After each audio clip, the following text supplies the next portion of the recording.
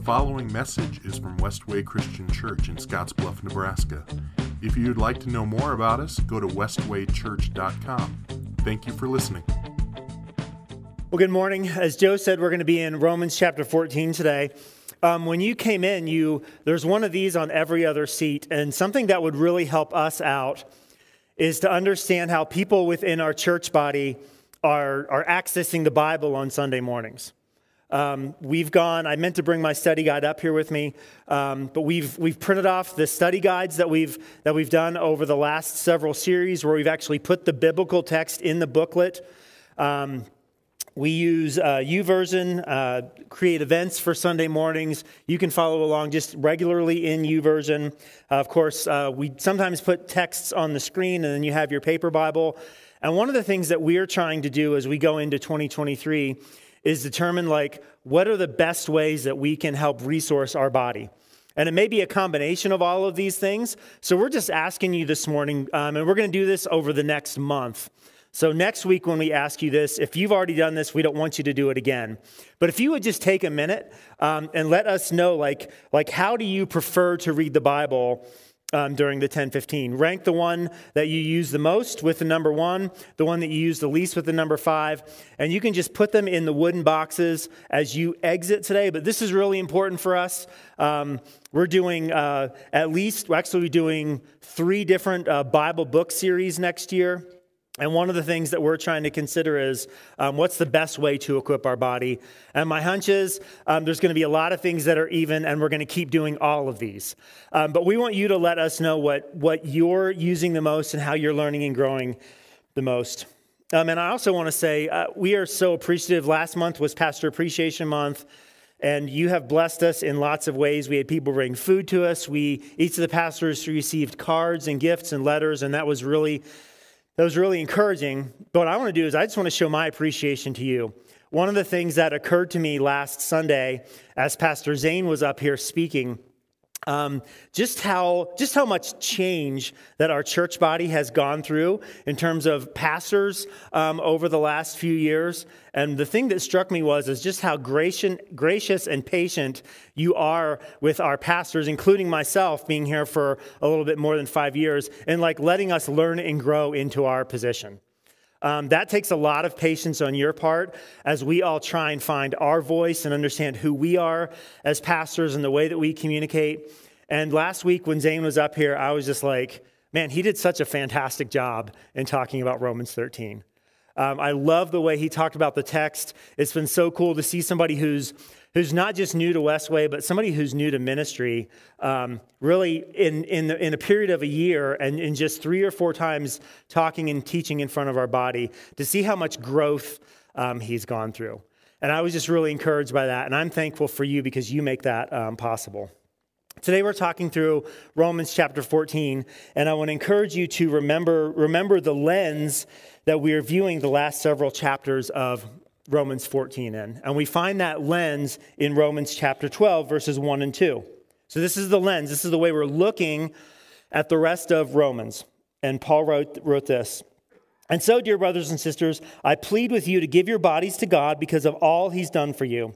Let them be a living and holy sacrifice, the kind he will find acceptable. This is truly the way to worship you. Don't copy the behavior and customs of this world, but let God transform you into a new person by changing the way you think. Then you will learn to know God's will for you, which is good and pleasing and perfect. And we talked about that. This is the lens, and we asked the question, so how does God transform us?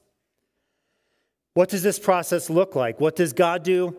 What do? We talked about how we're not passive. We're passively active. We allow God to do something, but when we allow God to do it, that's an act on our part. There's something that we are doing. We are the people who are being transformed.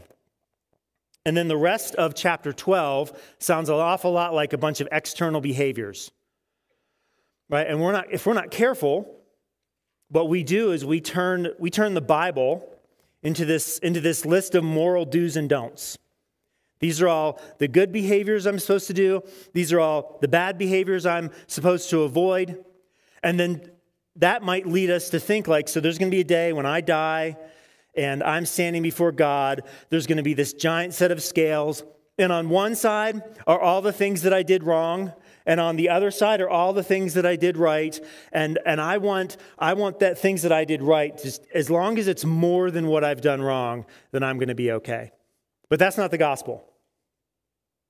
Okay, that's not how the gospel works. We're not judged because of our morality.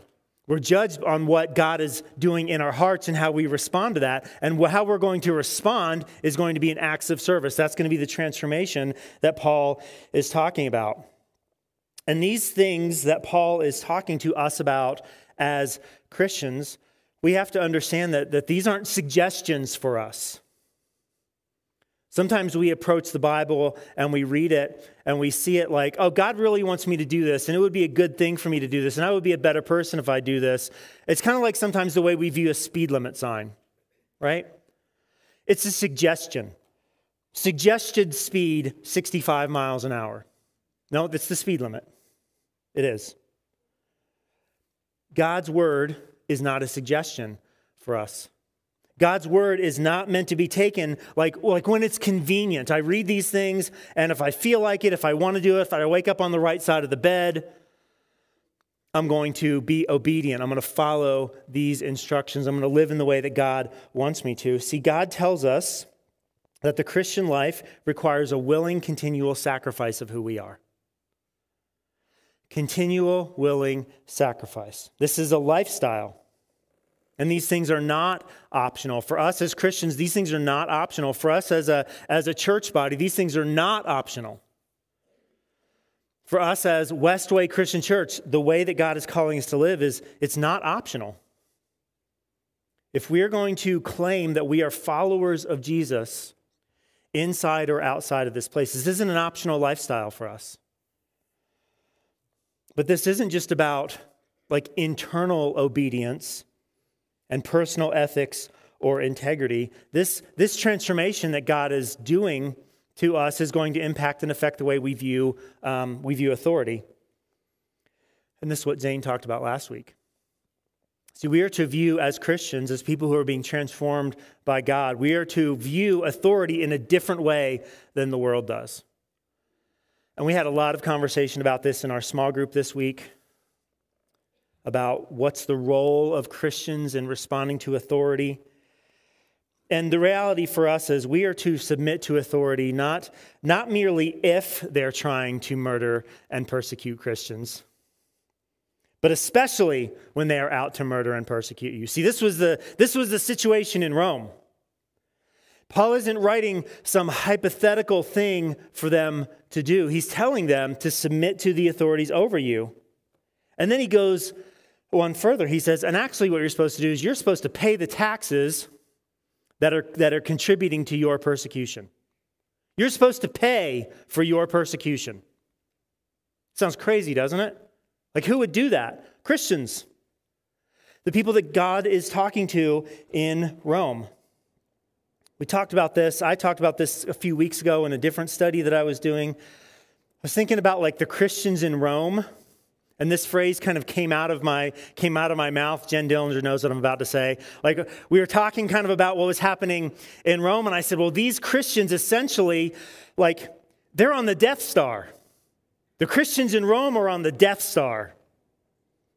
And what Paul is telling the Christians in Rome who are on the Death Star is submit to the authority of the government over you.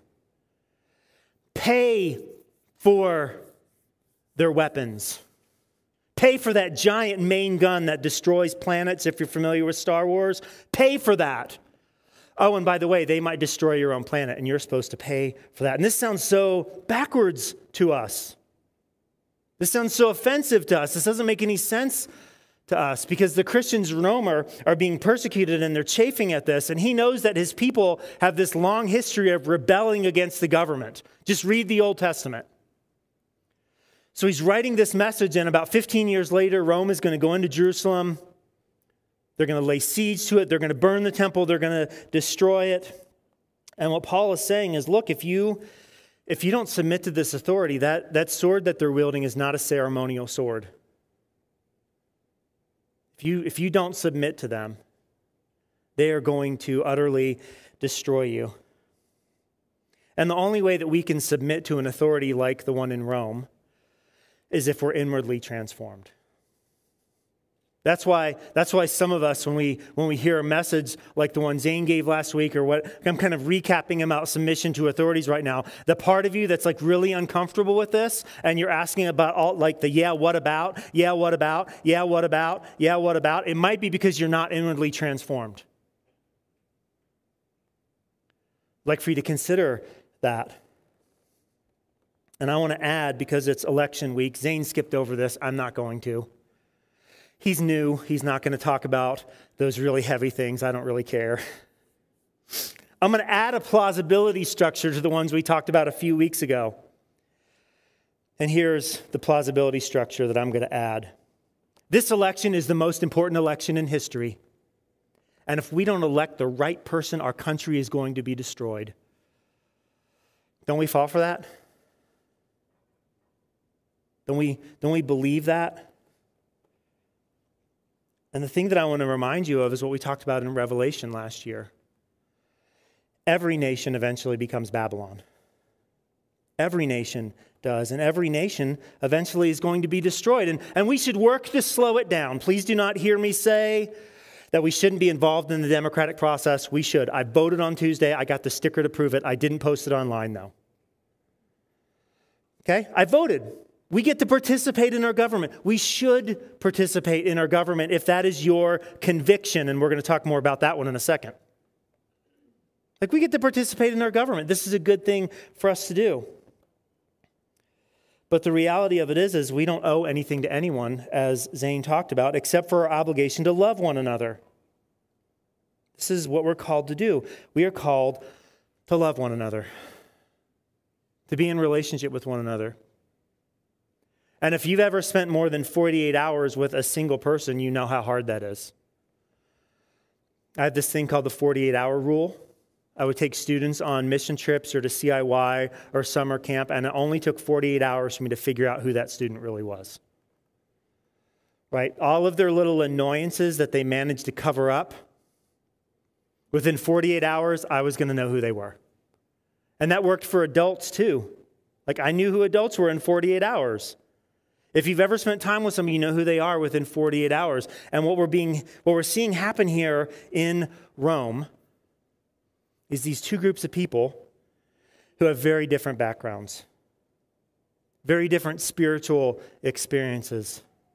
They're being encouraged to be together in the same physical space, and that's bound to cause problems. So Paul says this is Romans 14. We're going to read all of Romans 14, and then we're going to talk about it. Here's Romans 14. Accept other believers who are weak in the faith and don't argue with them about what they think is right or wrong. Let that one sink in for a minute.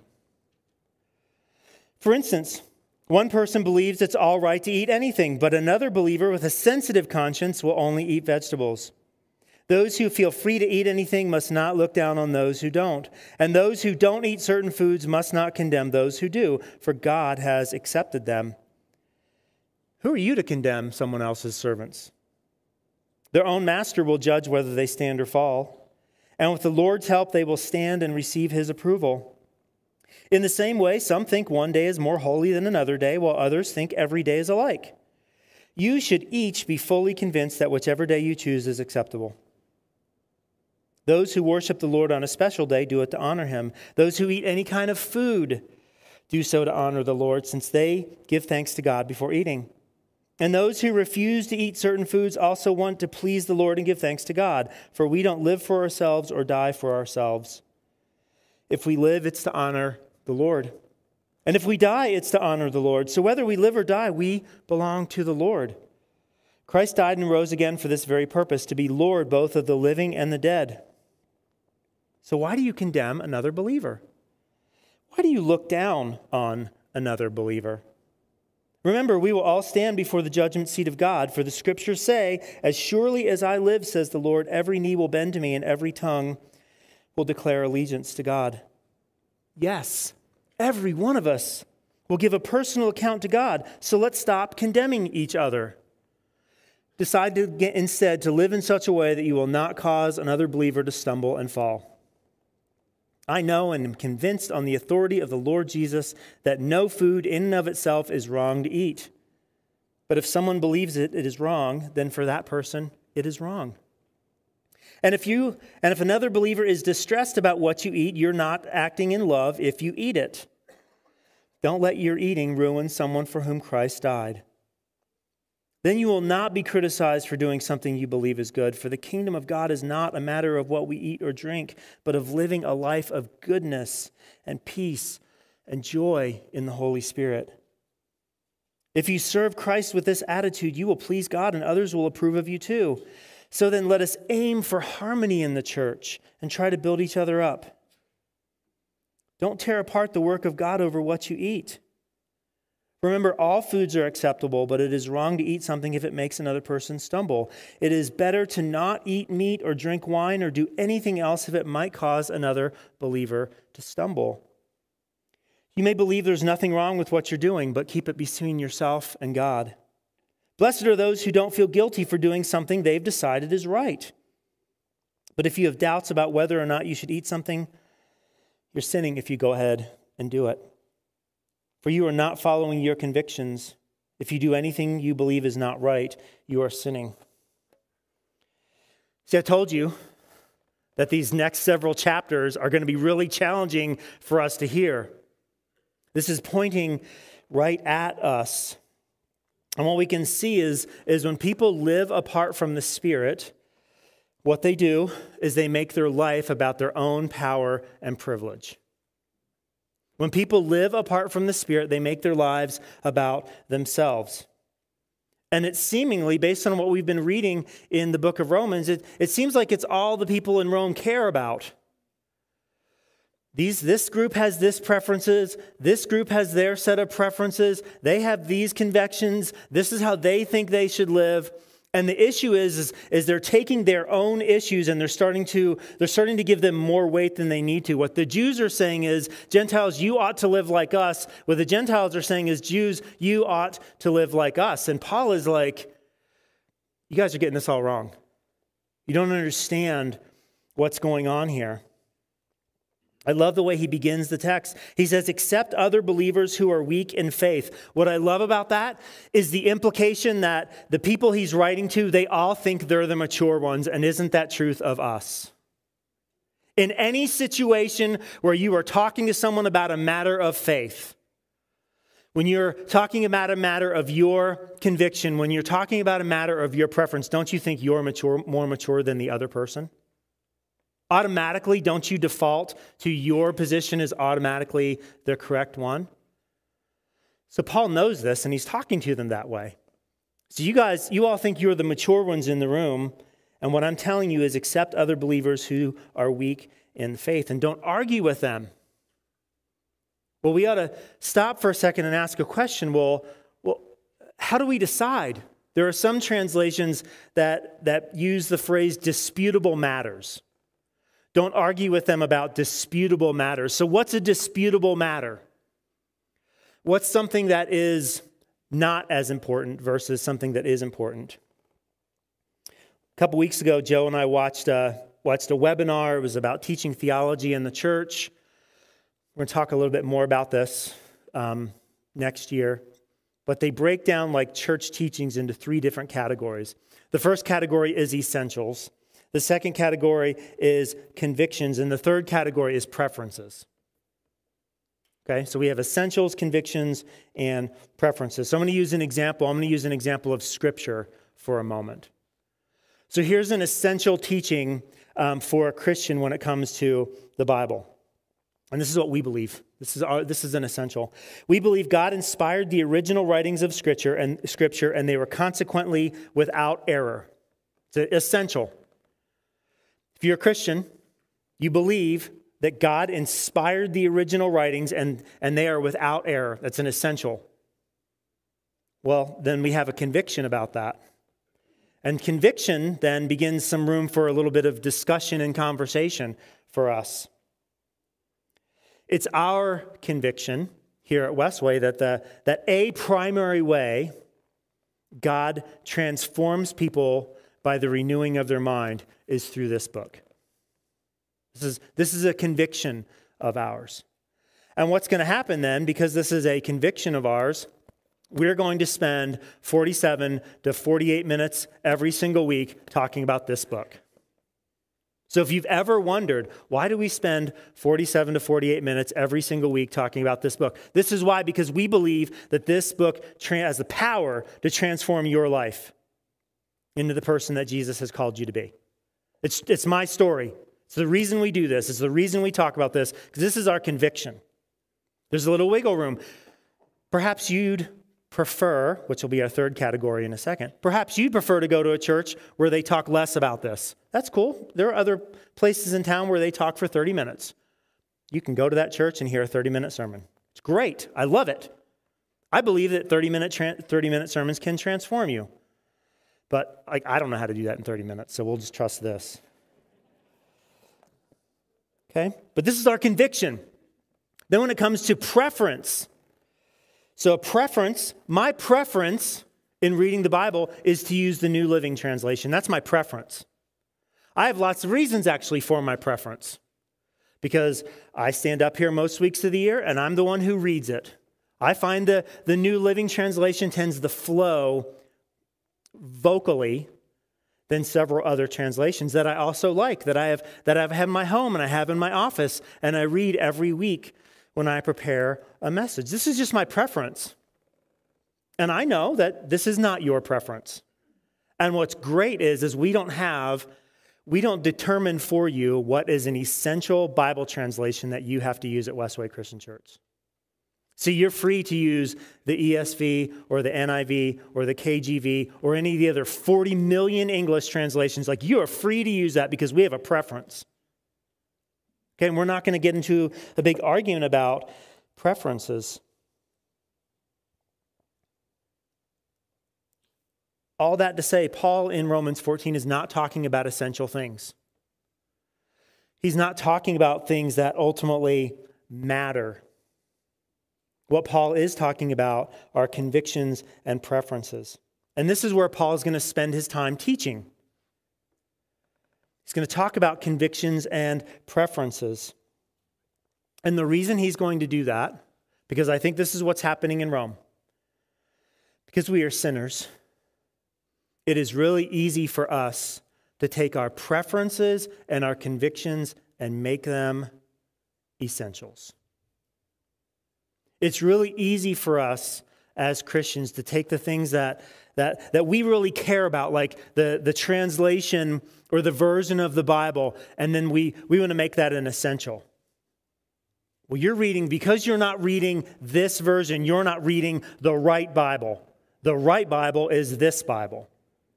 See, when you do that and you put that on me, you're making something an essential that's not an essential.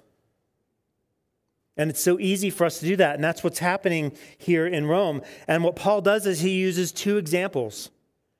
He talks about food and he talks about days of the week. Now, on the surface, these seem like really kind of silly examples, don't they?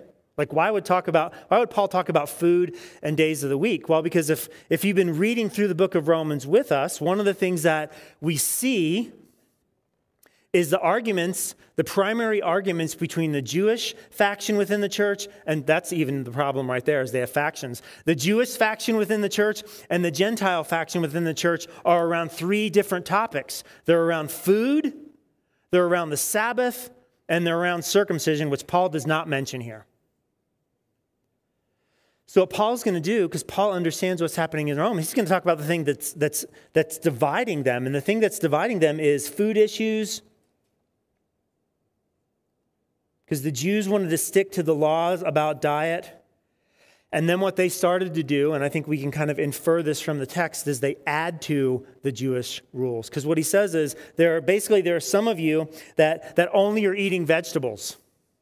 So we have the Jewish law where there's kosher things, and there are some meats I'm allowed to eat. There are a lot of meats I'm not allowed to eat. I'm supposed to do this. But what these particular Jews have likely done is, in their mind, because meat is so bad, now we're only going to eat vegetables. And don't you love it when we add to the law? We know what God calls us to, but in our morality and in our self-righteousness, we feel like we have to add to it. Because God's law is not enough, so we have to add to it. And I wonder how holy those people felt, because not only are we keeping the Jewish food laws, but we're not even eating any meat. Look how holy we are. Look how right we must be before God. And Paul is like, why are you sitting in judgment over one another because of food? Why are you causing all of these problems in the church because of the food that you're eating? I love it. You are no one's master in this area of life. Have you ever tried to be the Holy Spirit for somebody else? Have you ever tried to do that more than once? Have you ever tried to do that over an extended period of time? It doesn't work out too well, does it? See, we are not the master of other people's lives when it comes to things like convictions and preferences. It's really not our business. Whether someone eats something or doesn't eat something, it's not my business. And here's the second issue, and again, it's about the Sabbath. It's about the days of the week. And I love what Paul says about this. He says, you should each be fully convinced that whichever day you choose is acceptable. And I think here's what Paul is saying. If you're gonna pick a food, which one you eat or you don't eat, if you're gonna pick a day, which one you honor more highly than another day, here's what you ought to do. You ought to know why you believe what you believe. What you ought to do is you ought to be fully convinced that whatever you choose is acceptable. I've had so many conversations with Christians over the years, like that have all of these preferences and convictions, and they've turned into an essential, and they couldn't tell you a single reason why. They've never actually done the work. I've heard this example, maybe you've heard it before. There was this church that had a communion table up front, and every Sunday morning, before they would have, when they would bring the communion elements out, they would cover it with like a white sheet. Every Sunday. And somebody said, I have a question. Why do we cover the communion elements with a sheet? And the person that was doing it was like, well, my mother did this before I did it, so let me ask her. So she asked her mom. Well, my mom did that. And that, of course, went back a few generations. And here's what they found. They found the person that started that. And what they found was in this church, they initially met outside. And what they wanted to do when they put the communion out was they didn't want flies to get in the communion. And what they did was they put a sheet over it so that wouldn't happen. And they had all this tension over the churches because you can't have communion set out without it being covered. Right? So why do we believe the things that we believe? Why do you believe the things that you believe? For the things that you've decided are right or wrong. Why? Have you done the research? Have you studied it? See, this is our job. I got a text from somebody. I thought I could just end my work week on Thursday when I got this text. This person sends me a text, says, hey, I have a question about this, but I don't want you to tell me the answer. I want you to tell me in Scripture where I can find it so I can research it for myself. Seriously, I saw that text. I'm like, I'm done for the day. This is a good day. So we want to learn. We want to understand. When's the last time you studied what the Scriptures have to say about alcohol? When's the last time you studied what the Scriptures have to say about marriage and divorce? Or women's roles in the church, or human sexuality, or any of the things that divide us, that split us? When's the last time you've done the work? Because the Bible talks about every single one of those things. God wants us to be fully convinced. And whether it's an essential or a preference or a conviction, you ought to know why you believe what you believe. You owe that to yourself. You owe it to the people who believe differently than you. How did you come to that conclusion? I had a conversation with somebody this week who didn't vote on Tuesday. We were able to have a conversation about that. And because it was this person's conviction, like I can disagree with it, or I can agree with it. You don't know. You don't know who it is. But I'm not gonna put something on them because it turns out they had a pretty good reason. And that's their conviction, that's their preference. Who do we think we are to argue about these things? This is what Paul is telling us in this text. Who do we think we are? See, Paul says that we will all stand before the judgment seat of God. You know what it doesn't say? We're all going to kneel before the judgment seat of John. None of you would survive. Like I wouldn't survive. If I was before your judgment seat, I wouldn't survive, would I? Would your neighbor survive? Is the person who pulls out in front of you in the morning on your way over here, is that person going to survive your judgment seat? See, God is our judge. We're going to be before God's judgment seat. And then he says this, so let's stop condemning each other. Decide instead to live in such a way that you will not cause another believer to stumble and fall. And see, again, he uses food as his example. If someone has a conviction about the rightness or wrongness of food, it's just that. It's just a conviction. They don't need my approval. They don't need my disappointment that they don't like the same foods that I do, or that they've decided that they're not going to eat some foods. They don't need my approval, and they don't need your approval. They don't need my disapproval either. In fact, if someone has a conviction like this, what I ought to do, I suggest that Paul is suggesting for us, is we should just keep our mouth shut.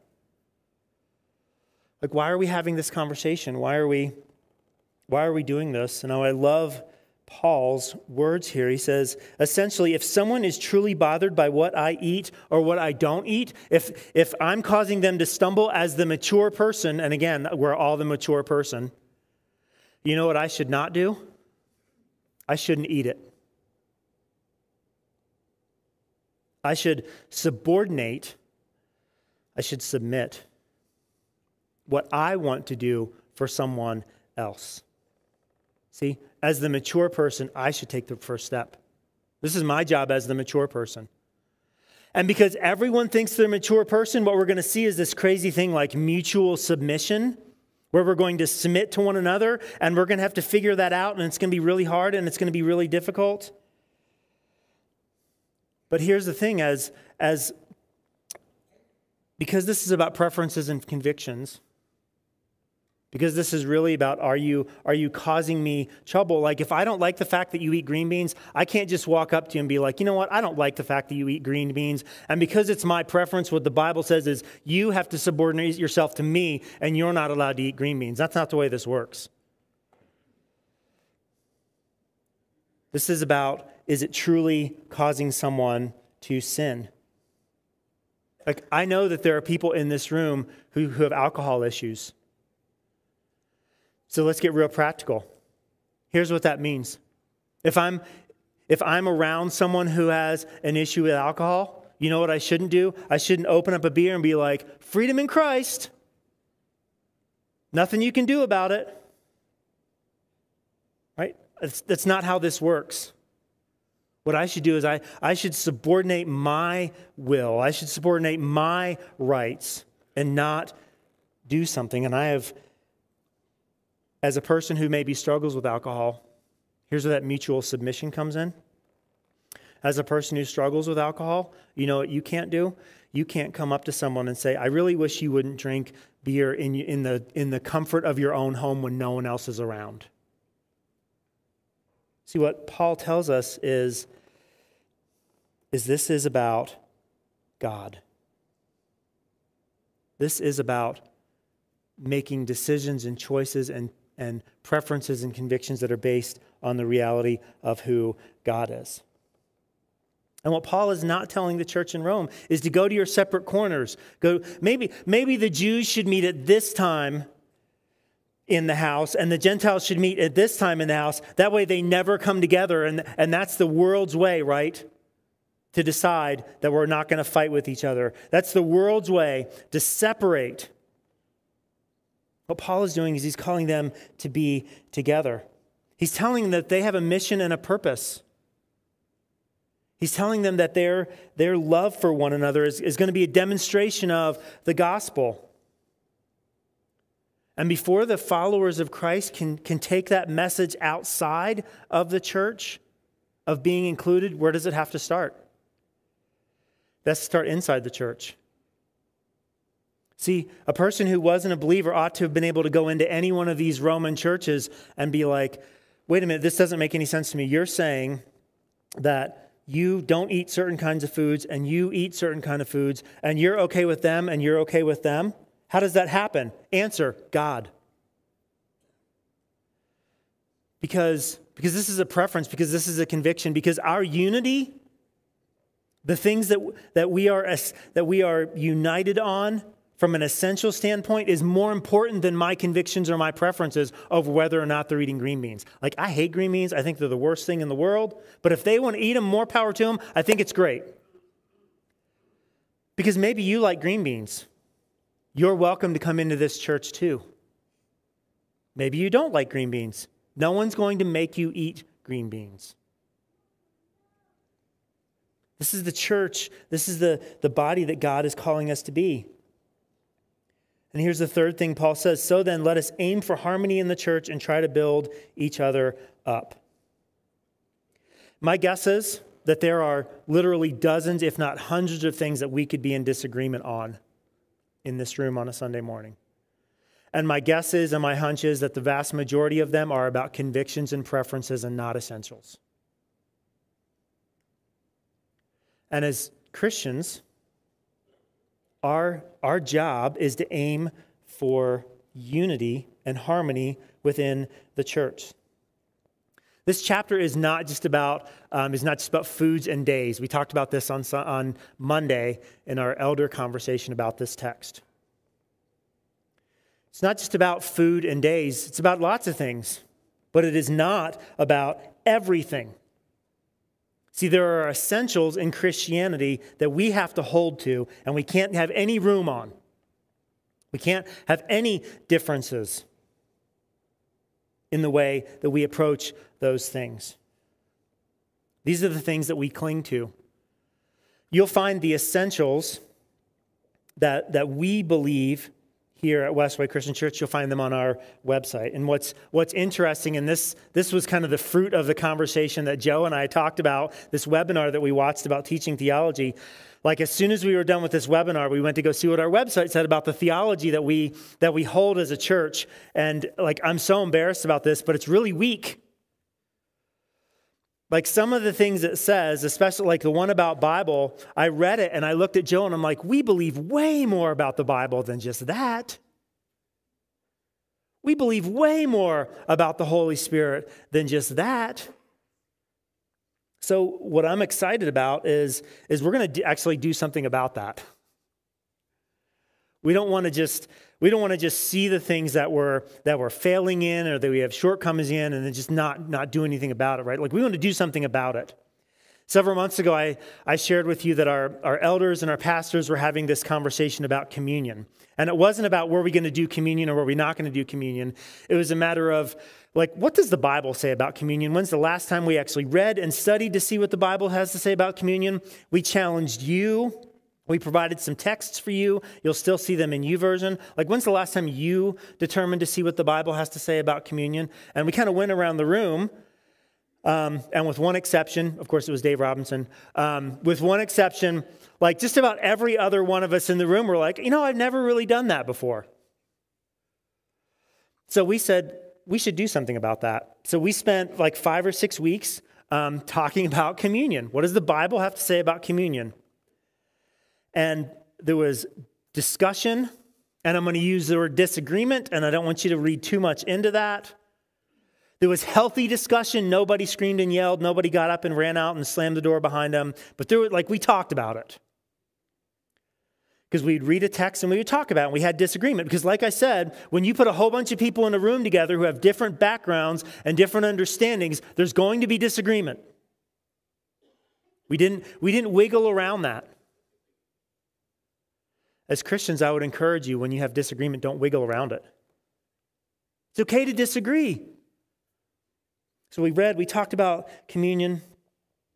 And then I told you that something that I wanted us to do as a leadership group is every year, we should pick a topic. Why do we do this? Why do we do this? Why do we do this? And next year, our topic's going to be what are the essentials? Why do we believe the things that we believe? What are the essentials? What do we really believe about Scripture? What do we really believe about God as Father? And the reason we want to do that is because we want to know why we believe what we believe.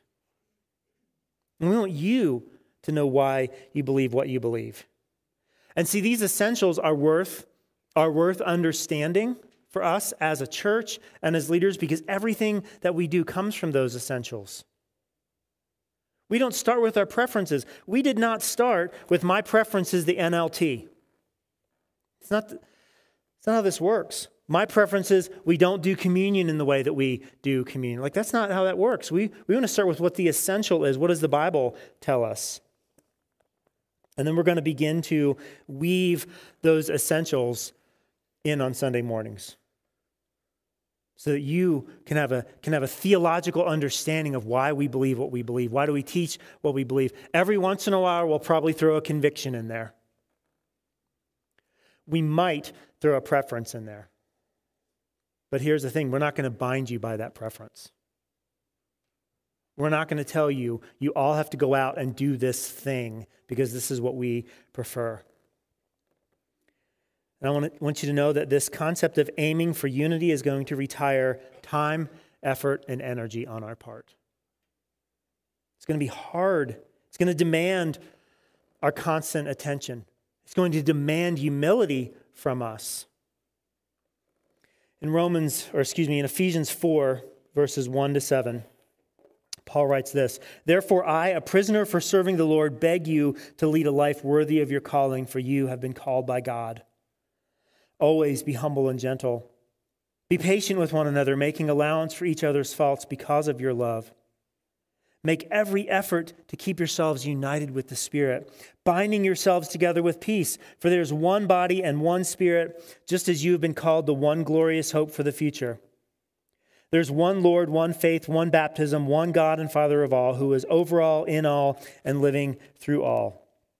However, he's given each one of us a special gift through the generosity of Christ." See, when I read Ephesians chapter 4, I think those are our essentials. One body, one Spirit, one glorious hope, one Lord, one faith, one baptism, one God and Father of all. And then he says he's given each one of us the use of a special gift. We've talked about this phrase before. See, we are called as Christians to be in unity, but not in uniformity. And what that means is we have different gifts. There are going to be different ways that God manifests himself to us and through us to other people. And we don't all have the same gift. We are to be unified, but not in uniformity. Because the way we are with one another, as my friend Rick Lawrence likes to say, the way we are with one another is a proclamation of the gospel. The way we are with one another, the way we promote unity is a proclamation of the gospel. My favorite thing Zane said last week was this: we learn how to submit to God by submitting to the authorities God has placed over us. Love that phrase so much. I'm going to say this: we learn how to love God by first loving those within the community of believers that God has placed us. If we want to know what loving God looks like, we are to love one another. And we don't get to be the preference police over other people's preferences, over what kind of music they listen to, what kind of car they drive, what kind of job they have, what kind of clothes they wear. We don't get to be the preference police. We're called for so much more. I love 1 John 4, 19-22. John writes this: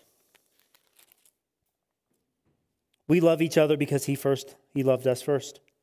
If anyone says, I love God, but hates a fellow believer, that person is a liar. For if we don't love people we can see, how can we love God whom we cannot see? And he has given us this commandment: those who love God must also love their fellow believers. See, we are only going to do this well when we throw the totality of ourselves onto the altar and sacrifice ourselves. When we give up all of the things that we hold dearly to, not the essentials,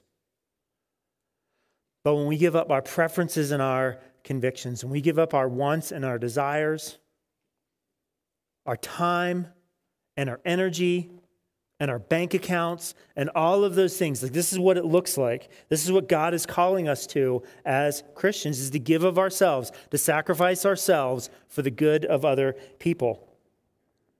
And he doesn't do this because he's selfish or cruel. God does this because he wants us to mimic the example of his son, Jesus. God isn't asking us to do something that he himself hasn't already done. I have one more text for you. It's from Philippians 2, and it will be familiar to some of you. Paul writes this: "You must have the same attitude that Christ Jesus had. Though he was God, he did not think of equality with God as something to cling to. Instead, he gave up his divine privileges. He took the humble position of a slave and was born as a human being. When he appeared in human form, he humbled himself in obedience to God and died a criminal's death on a cross. Therefore, God elevated him to the place of highest honor and gave him the name above all other names, that at the name of Jesus, every knee should bow in heaven and on earth and under the earth, and every tongue declare that Jesus Christ is Lord, to the glory of God the Father." See, God is only asking us to do what he did. And the amazing thing is our death, our sacrifice, it's not going to save anyone. But our sacrifice is going to point to the one who saves everyone. The way we live our lives is going to be a revelation to a world to see what true love looks like through Jesus Christ. I just have two questions for you.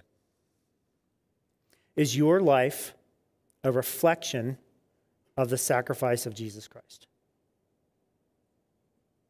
When others see you, is your life a reflection of the sacrifice of Jesus Christ? And here's the second one. Have you made the decision to give all of yourself to this mission? All of yourself. Not keeping back something because you don't want God to have that, or maybe you think God doesn't know about it. But if you made that decision to sacrifice all of yourself, and I guess I have three questions. What are you waiting for? What part of your life are you waiting to sacrifice? Are you waiting to put on the altar? Because we are surrounded by people who need this salvation. We are surrounded by people who need to see this example. They need to see it in us. Let's pray.